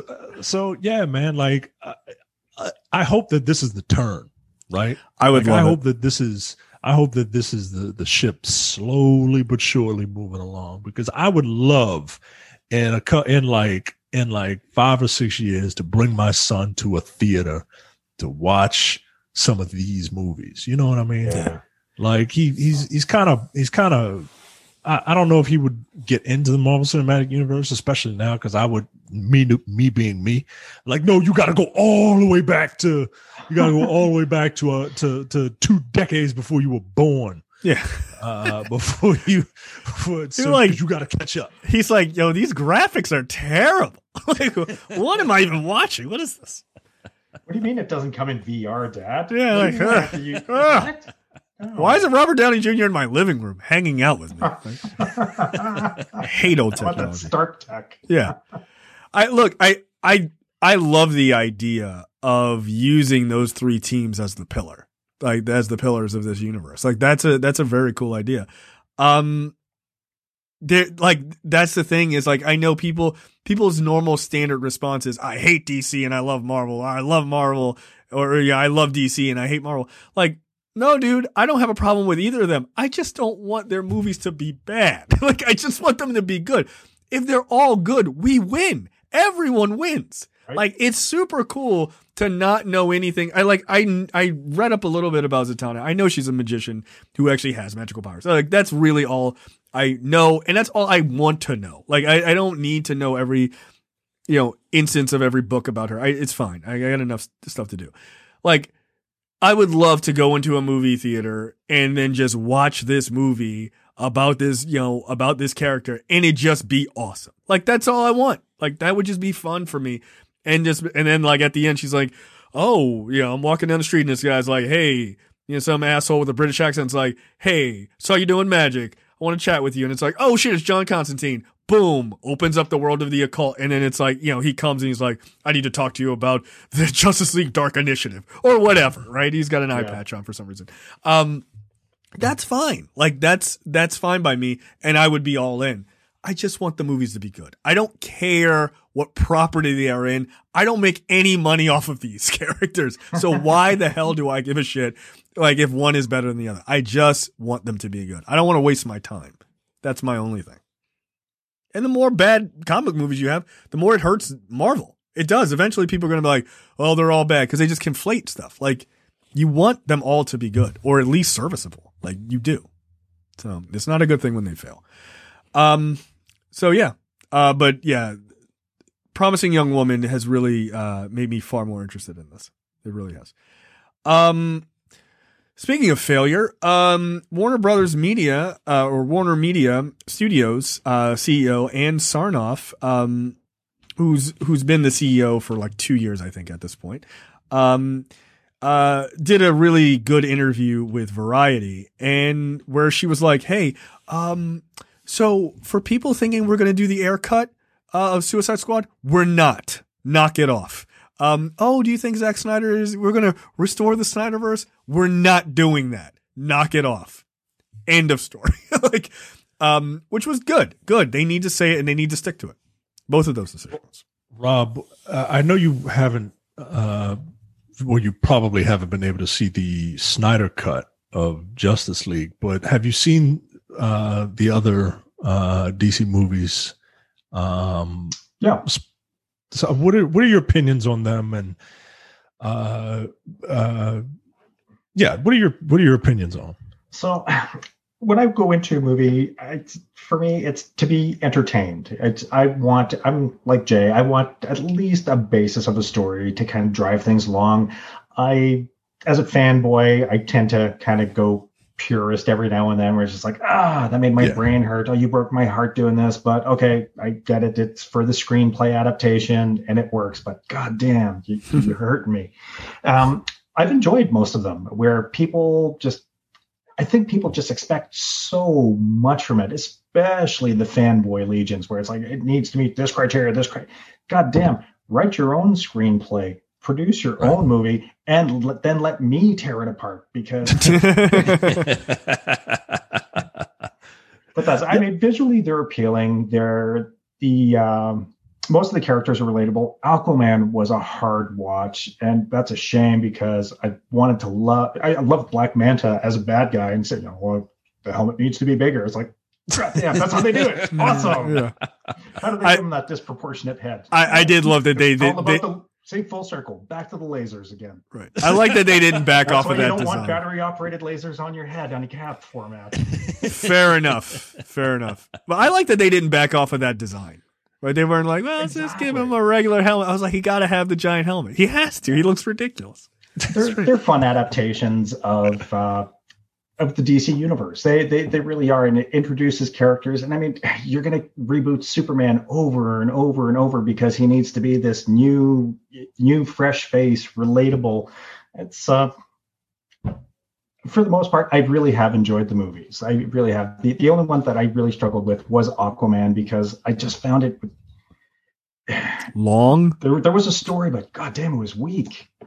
Yeah, I'd be really interested to hear your opinion on the Snyder Cut when you watch it. It is a better movie than the theatrical version, but it's also like too long, right? Like there's a lot of wasted shots, I believe, and there's a decent movie in there, but there's a lot of fat on it. You know what I mean? I can appreciate that. And I mean, that's like Peter Jackson's director's cut of Lord of the Rings. It's like beautiful New Zealand promotional shots. It's amazing landscape. It's beautiful orchestral arrangement. But Peter, we didn't need this filler. Just give me the story. Give me the action. Give me the characters. Don't give me another green scenery panel. Yeah. Right. So I don't know if you saw the statistic, but someone calculated the amount of the percentage of the Snyder Cut that was slow motion. Did you see this? Oh no. Yeah. It's 10% of the movie. It's 24 minutes of slow motion. So it's less than 300 still. Yes, that's fair. But definitely not by percentage. Definitely not by percentage. The funny thing is, I give 300 a total pass because that didn't even have a story. Like, I mean, it was just like, bad guys are coming. But we learned where Sparta was. Yeah. And everyone in Sparta had Scottish accents, apparently.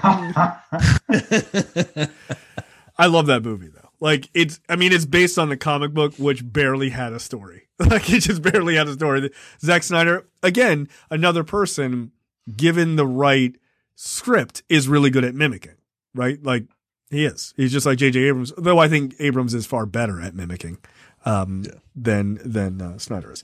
So, yeah, Warner Brothers is not extending any more of the Snyderverse. They are cutting ties to all of that, which I think is the smart move, right? Like, it clearly did not work. It just clearly didn't. You know, I don't know if I even have it on the docket. And No, I don't. But oh yeah, it's the next story. But they're so they're cutting ties. I mean, Sarnoff mentions, which I think is smart. They are clearly going in a direction that is she's basically saying they're trying to do what Marvel did without saying that, which is they're trying to do movies and television shows that connect into each other and like work in this like this larger world. Look, some people would say, "Oh, they're copying Marvel." Who cares? It works. Like if it works, I don't care. You can make unique stories. I don't care if you have the movies and the television shows connecting to each other. Who cares? That's just making money. Like I'm fine with that. I don't begrudge them at all. I just want the stuff to be good. Right now, everything feels too disparate, right? Like you got the movies and then you got like the CW shows and then you have the HBO Max the HBO Max shows. It's like they're three different worlds. Like I get it. There's a multiverse, but you're just kind of just saying that because everything is, disparate. So, although, Ezra Miller's Flash showed up on the Flash. It's stronger in the DC universe than it is in Marvel. Yeah, it is 100%. But I mean, you've had Ezra Miller show up as the Flash on the CW Flash, which was kind of a fun moment. Like I thought that was kind of cool. So yeah, I don't know. Figure out a way. Like I'd be cool if they just said the CW shows are its own universe. Like that's fine. And then the HBO Max stuff and the movies are all connected. Like just connect all of those things and then just make it work. Like I think I don't know how you would do that because they're characters that you've had in movies and that are now on those shows too. So it's a little hard. Though they have a replacement for Cyborg because he's on Doom Patrol. So sorry, Ray Fisher, because he's never playing Cyborg again, I'm sure. So yeah, she does make a point to mention, they've hired Ta-Nehisi Coates to write Superman, and Blue Beetle is their first the company's first Latinx superhero, and the woman playing Supergirl is Latin as well. So they're trying to bring in more diversity and stuff like that. Nothing wrong with that. Perfectly fine with it. So look, I want them to be successful. I don't want them to fail. Next up, this is just quickly, for all of the money that WB threw behind Justice League, it actually did not beat out Wonder Woman 1984 first week watching on HBO Max. Wonder Woman 1984 had 2.2 million household streams. Justice League, the Snyder Cut, had 1.8 million. So, which was still higher than the opening episode of the Falcon and the Winter Soldier, which only had 1.8 million. But I mean, it's a weird thing to brag about, I guess, because that's like Endgame beating the first episode of Arrow. Like it doesn't mean anything. Like it seems silly. But that 4-hour tag is a lot for people. That's exactly it. I mean, to sign up for 80 minutes of entertainment is one thing. To sign up for 4 hours of entertainment is another. So the discrepancy in the numbers isn't surprising at all. The director's cut is something that's the director's cut was really from the internet community, from the fanboys saying, we want this, release it. And finally they did. But it's a niche demographic that's looking for it. Right. A 4-hour movie isn't for general consumption. No. There's only a select cadre of people who are willing to sign up for that or to invest that time. Yeah. So yeah, man, it is. I'm not gonna say it was a hard watch, but I felt it. You know what I mean? I felt those 4 hours. Yeah, some people were like, the 4 hours just like went by like that. I'm like, it did not feel that way to me. Yeah, man. Like, all right, well, don't ever complain about your job then. Because if 4 hours can fly by, you could do a couple of flybys and be done. Yeah. Just do a flyby in the morning, one after lunch, and you're good. There you go.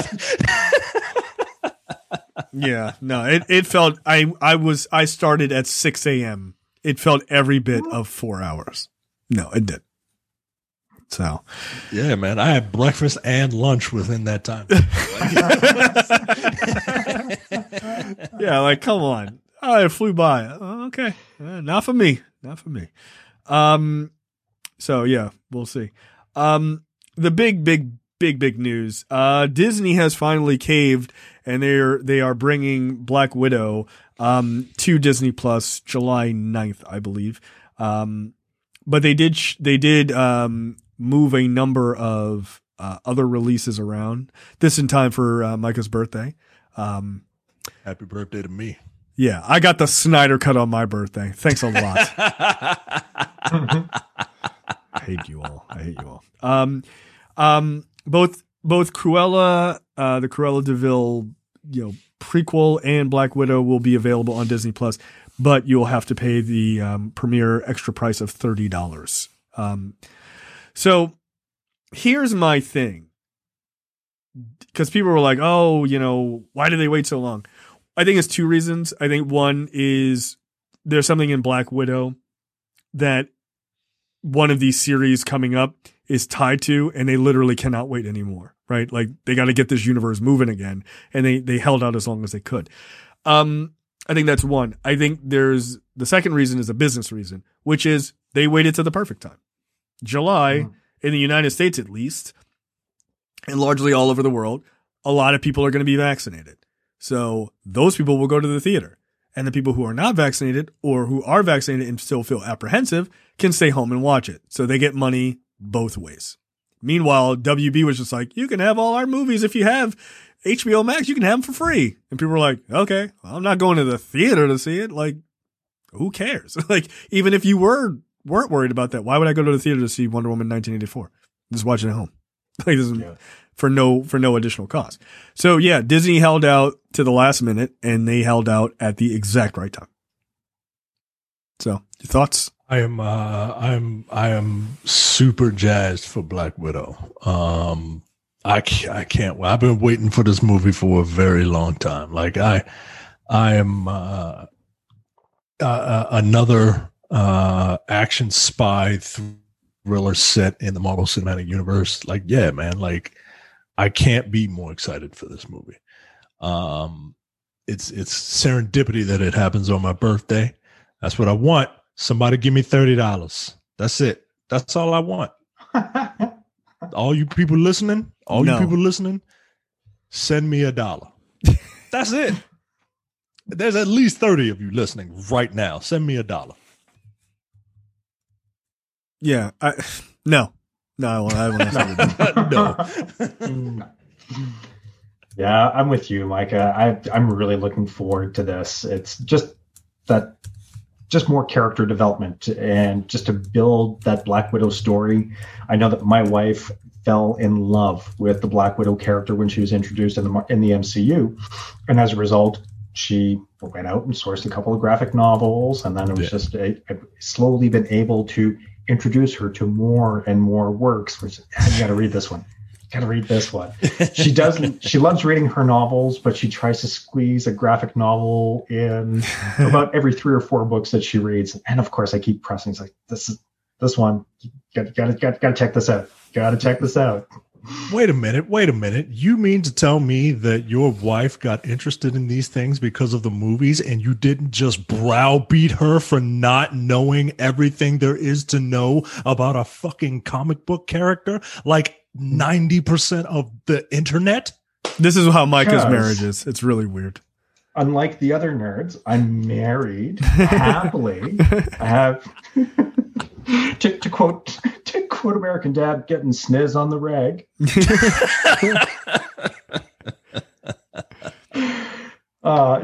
It's I mean, you can compete for the Highlander Uber Nerd title if you'd like. I will gladly concede it. Right. And you can eat your burritos and have your carafe of Coke or Mountain Dew, whatever. But no, like, I mean, bring them on board, teach them, educate them, show. It's such a rich mythology in both universes, in Marvel and DC. It is modern day mythology. So to introduce people to all of these characters and the intricacies that have been worked in for decades, goddamn, my knowledge, what I used to know as a kid, it's gone. It's gone. Right. The stories have expanded so much. The characters have expanded so much. And it's like, what? This guy's gay now? That's amazing. Right. Okay. Right. Inclusivity. Way to go. Yep. Wait a minute. They weren't around when I was a kid. This is now they're the representation. Everyone is straight. All the characters are straight. There's no gay characters. Like, oh, really? You sure? Okay. Yeah, it like it is kind of amazing. Yeah, I don't really get the browbeating thing. Like it's why don't you know this? Because I don't. I'm sorry. I don't know that. But it's no. Look, there's a lot. Like this movie and this particular character, like I gotta watch that trailer again. I'm probably gonna watch it in a second. Just the fact that they're kind of giving her the like this is her family, you know, for better or for worse. Back in Russia, and they're all these sort of analogs of characters that we've known, and just and they're a little weird, and they're a little fucked up. And I kind of love that. And then you also have Taskmaster, who just looks like an absolute badass. And the scenes between the two of them look incredible. Look, I think there's a good chance that this is her Winter Soldier. And that it is equally on par. I mean, there's a reason why Winter Soldier is considered one of the best in the MCU by most people. Because people love a good military action story. They just do. They do. Like, you can't help it, man. Like, there was some, like, super viral tweet that happened the other day, and like a couple weeks ago, and they were like, all Marvel movies are just, pushing up the military industrial complex. I'm like, well, one, that's a little silly. Like, if you actually watch the movies and, like, see. Reductionist. Yeah, it's a bit reductionist. But at the same time, I'm like, I mean, Winter Soldier is pretty good. Like, it is. It is. But it's like one dude fighting against a corrupt government. Like, yeah. The Winter Soldier also said that the Patriot Act is bad. Right. Like that's the point of that movie, right? Like symbolism. Right. Like, the U.S. government is the bad guys in all the Marvel properties that involve the government. Yeah, they're never the good guys ever. Yeah. So I'm all in for this. Like, I think it's cool.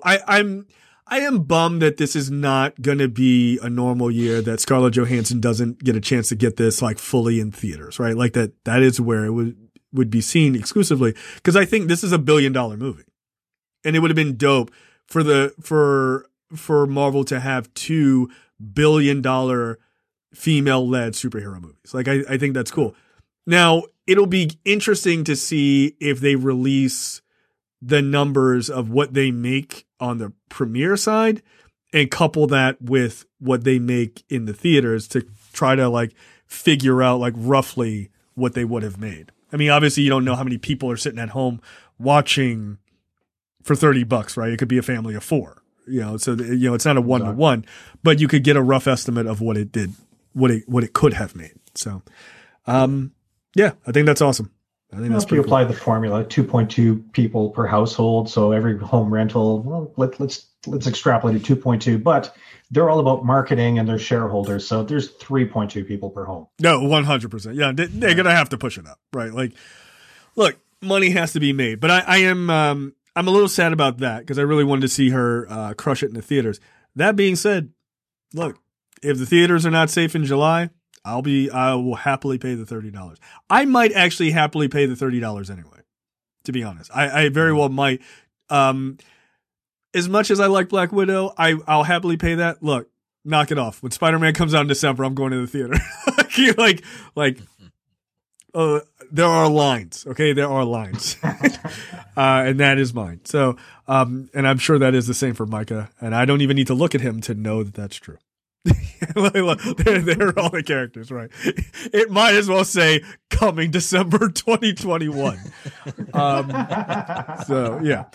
All right, let's jump down to what the fuck this week. Micah, take it away.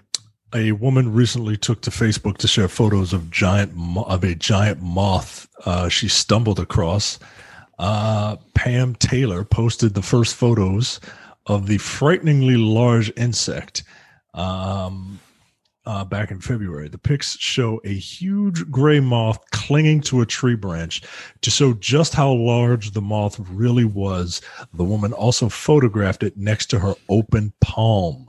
Obviously, the photos got a lot of attention from the other amateur photographers, and many of them recognized the species as the giant wood moth. Where does this take place? I mean, this should be a pretty easy one. It's a giant animal. There's only one place in the world that has gigantic, gross animals. Rob?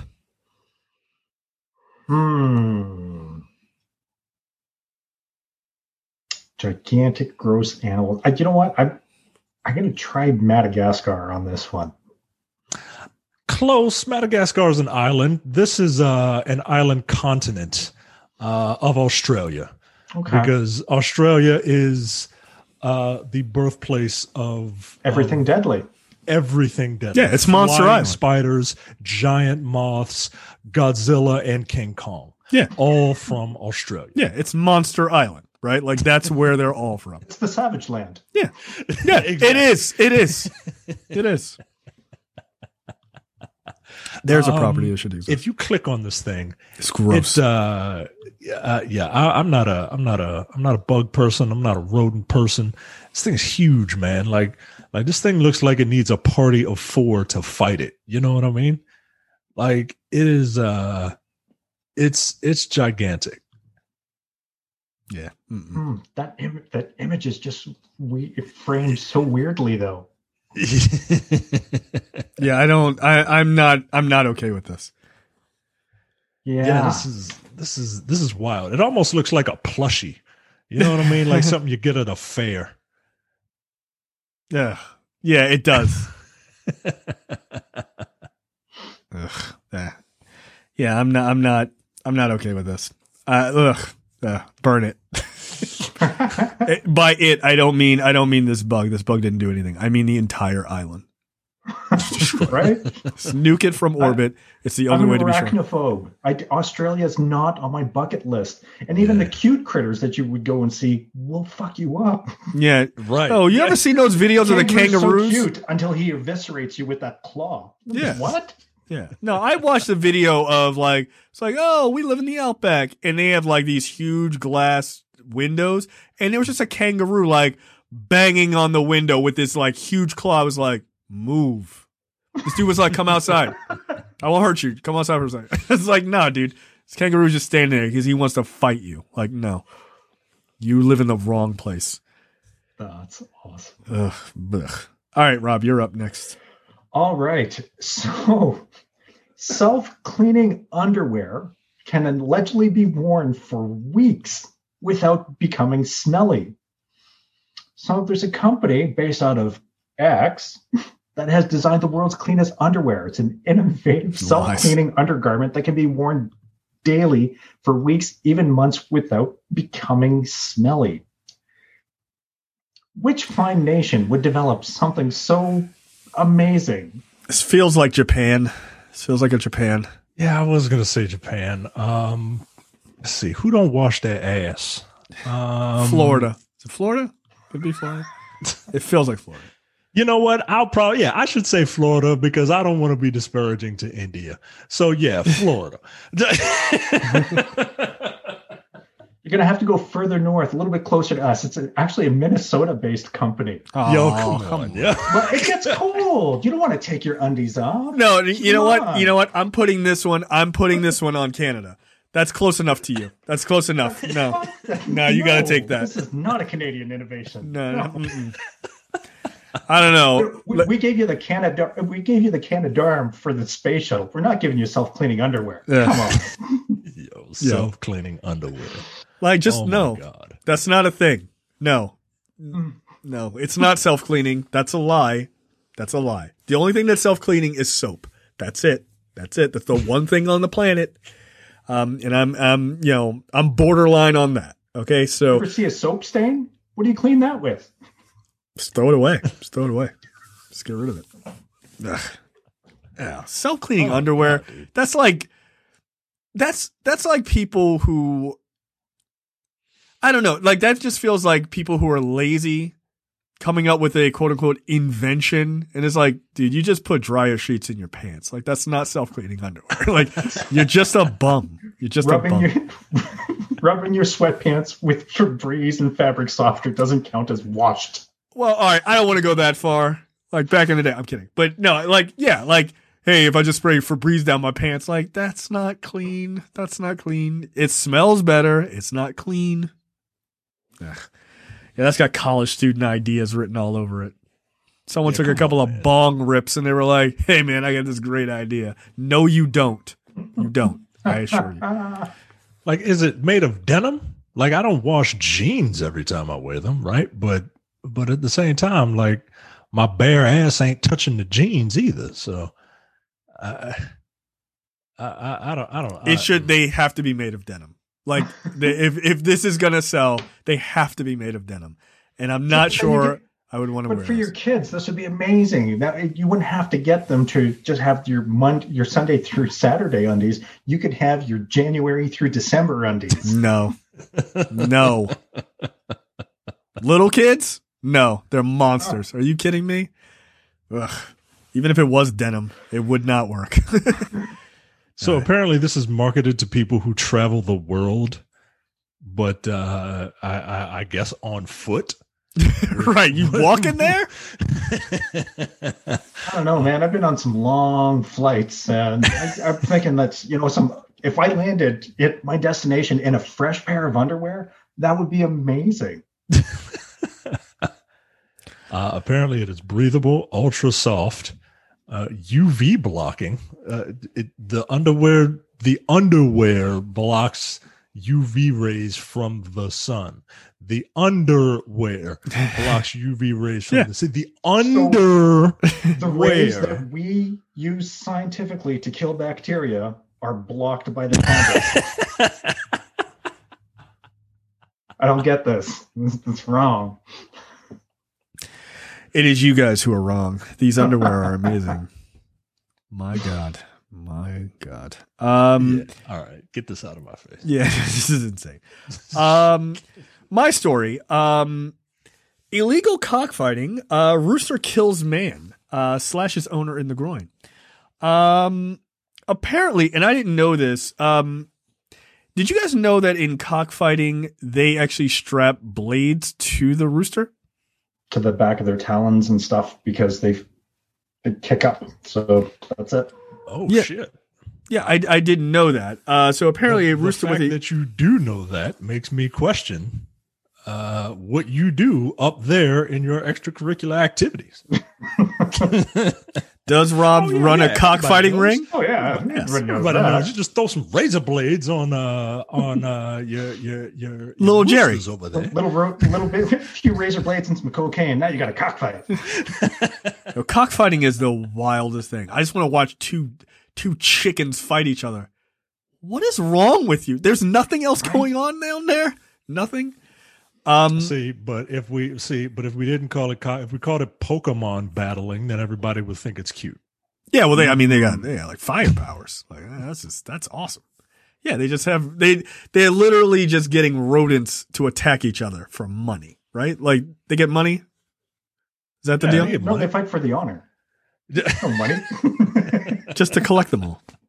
Pokemon fighting. Yeah, we do have a show where we teach kids that cockfighting is okay. Like that's so it's a bit weird. We do. We teaches children how to properly care for animals by capturing them in the wild and forcing them to fight other animals. Like that. That's not animal care. Walking around in cages. And the first words of the theme song, I want to be the very best cockfighting. At cockfighting. Yeah. Japanese cockfighting. So this rooster with a 3-inch blade strapped to its leg slashed its owner to death during an illegal cockfight. I like that they had to specify illegal. So Micah, where did this happen, buddy? Where did this happen? Oh man, it's gotta be some Spanish speaking country, right? And not like, I'm talking about like Latin America, not like European Spanish.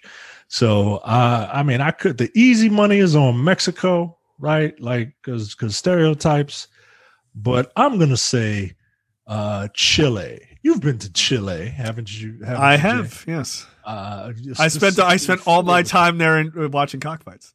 Yeah, specifically for them. So Yeah, that's why I flew to Chile, was for the world renowned cockfighting. It's like, I gotta see this. I want to see a guy get killed with a chicken. Rob, where do you think?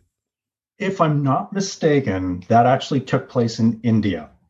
Yeah, that's correct. Oh, all right then. See, my wife manages the Twitter account for the TLS show, and she's constantly bringing all kinds of stories. And that was just from a couple of days ago. It's just like, dude, you won't believe this. Like, God damn. You know what? Serves them right.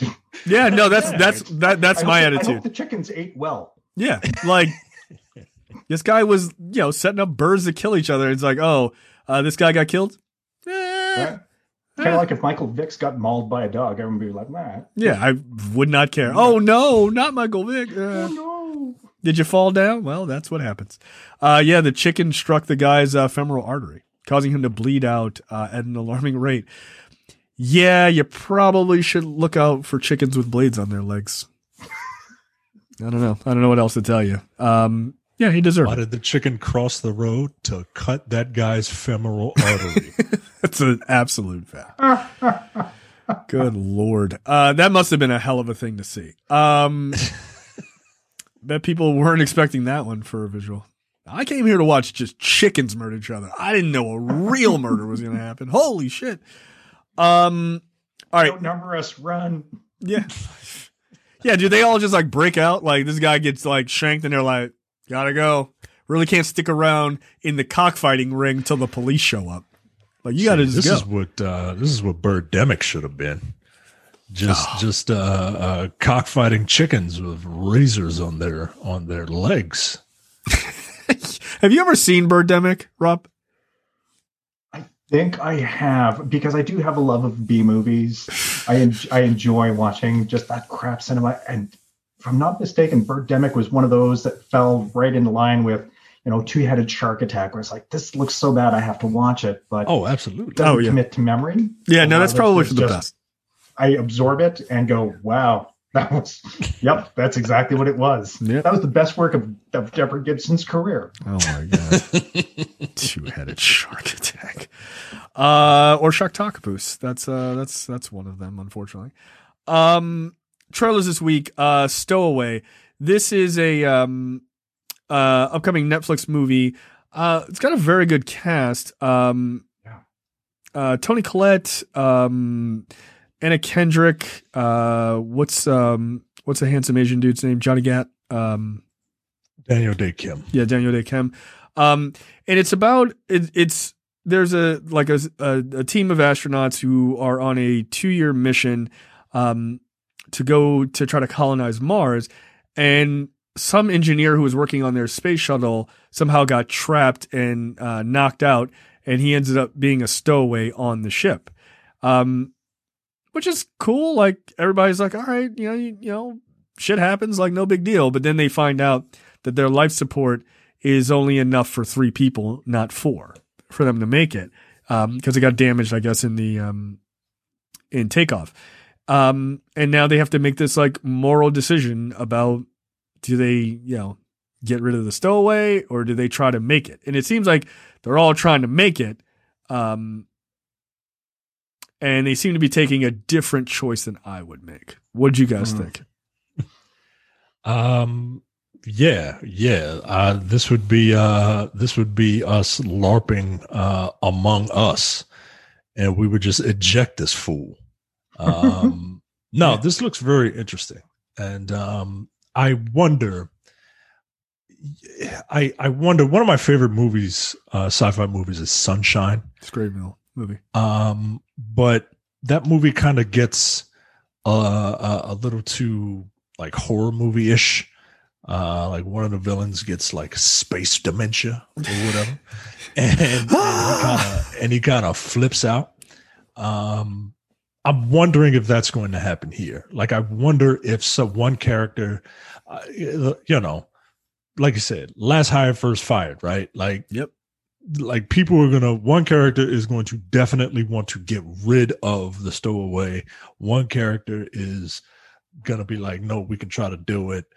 and the other one is kind of like a maybe, but is being influenced by the good person, so that the evil person is just like, or the person who wants to get rid of him is just like, look, you don't get rid of him, I'm gonna get rid of all y'all. Right. I'm curious to see if that's what happens, but I don't know, man. But it does look good, which is weird because this is a Netflix science fiction movie, and they generally aren't that great. Yeah, no, it looks interesting. It is a fun-looking premise for sure, and I'm with you guys. I'm very utilitarian perspective, and it's a pretty simple shell game for me. So, okay, so we've got 3 astronauts, and we've got 1 ground tech. Well, which of these things doesn't belong here? So it's right? Sorry. Right. I mean, what can you bring? He's like, I could learn. I'm like, together, we're an elite cadre. We're ready for this, and you're the wild card. You're the wrench in the works that fucked up the life support system. Bye. Yeah. Look, don't fall asleep because you're gonna wake up in a spacesuit outside. Like, yeah, but I ain't getting rid of no spacesuit. All right, that's fair. It hit the button. Interesting how they do that, because I mean, to me, that's just how it's going to play out, because you've got one character who's on the outs who definitely has self-preservation on his mind. You're going to have someone that's on board with doing everything to keep everyone else alive. You're going to have someone who's just ready to jettison the extra cargo and be done with it so everybody survives. And you're going to have that fence sitter that's going to get on board with the tech. And it'll be interesting to see what happens. And what I'm curious about is if we're going to have some kind of twist as to why he was actually on the vessel to begin with. Because one of the interesting scenes when they take him out of the panel, like they're removing the screws. So he was screwed. That panel was screwed shut while he was in there. And if you were in there with just your fall harness as opposed to your 5-point seat restraint, that was a bumpy ride up.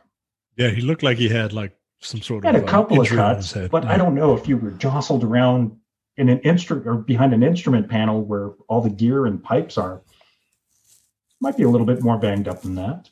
Yeah, but yeah, it's it looks like it's going to be a very interesting movie. The trailer is very promising. It's a good cast, and yeah, it'll be a fun watch. I'm hoping. Yeah, I think it looks super interesting. So, more of that, like. Good. Maybe Netflix is actually buying some films that, sci-fi films that are worth a damn. Like they're the ones that they make in house are generally not good. They just really aren't. But, yeah, that looks like a super interesting, film. Any, parting words? Rob, do you want to, give your plug for your show, please. Yeah, absolutely. So TLS Live, as Michael plugged early on at the beginning. So TLS Live show, you can find us on Facebook, YouTube, Insta, Twitter. We're everywhere. Truth Lies Shenanigans, if you can spell it. If not, TLS Live show. You can find us pretty much everywhere. We go live Wednesday evenings at 8 p.m. Eastern Standard Time, Sunday afternoons at 4 p.m. Eastern Standard Time, and we have a TLS Unscripted, which is a new sidebar that is running at Fridays at 6:30. So we're busy over at Truth Lies Shenanigans. We break down a lot of the hot topics of the day, deal with social, political, racial issues, and we just try to have a little bit of fun of our own. Always close it up with a game show and have some laughs. All right, there you go. So check that out. And Micah, any parting words? Thanks for being here, Rob. Really appreciate it. Really loved having you on. Yeah, thank you so much for having me. This was a wonderful conversation. This was really great, guys. Yeah, excellent. Glad you had fun. All right, that's it for us, guys, and we will see you next week. See ya.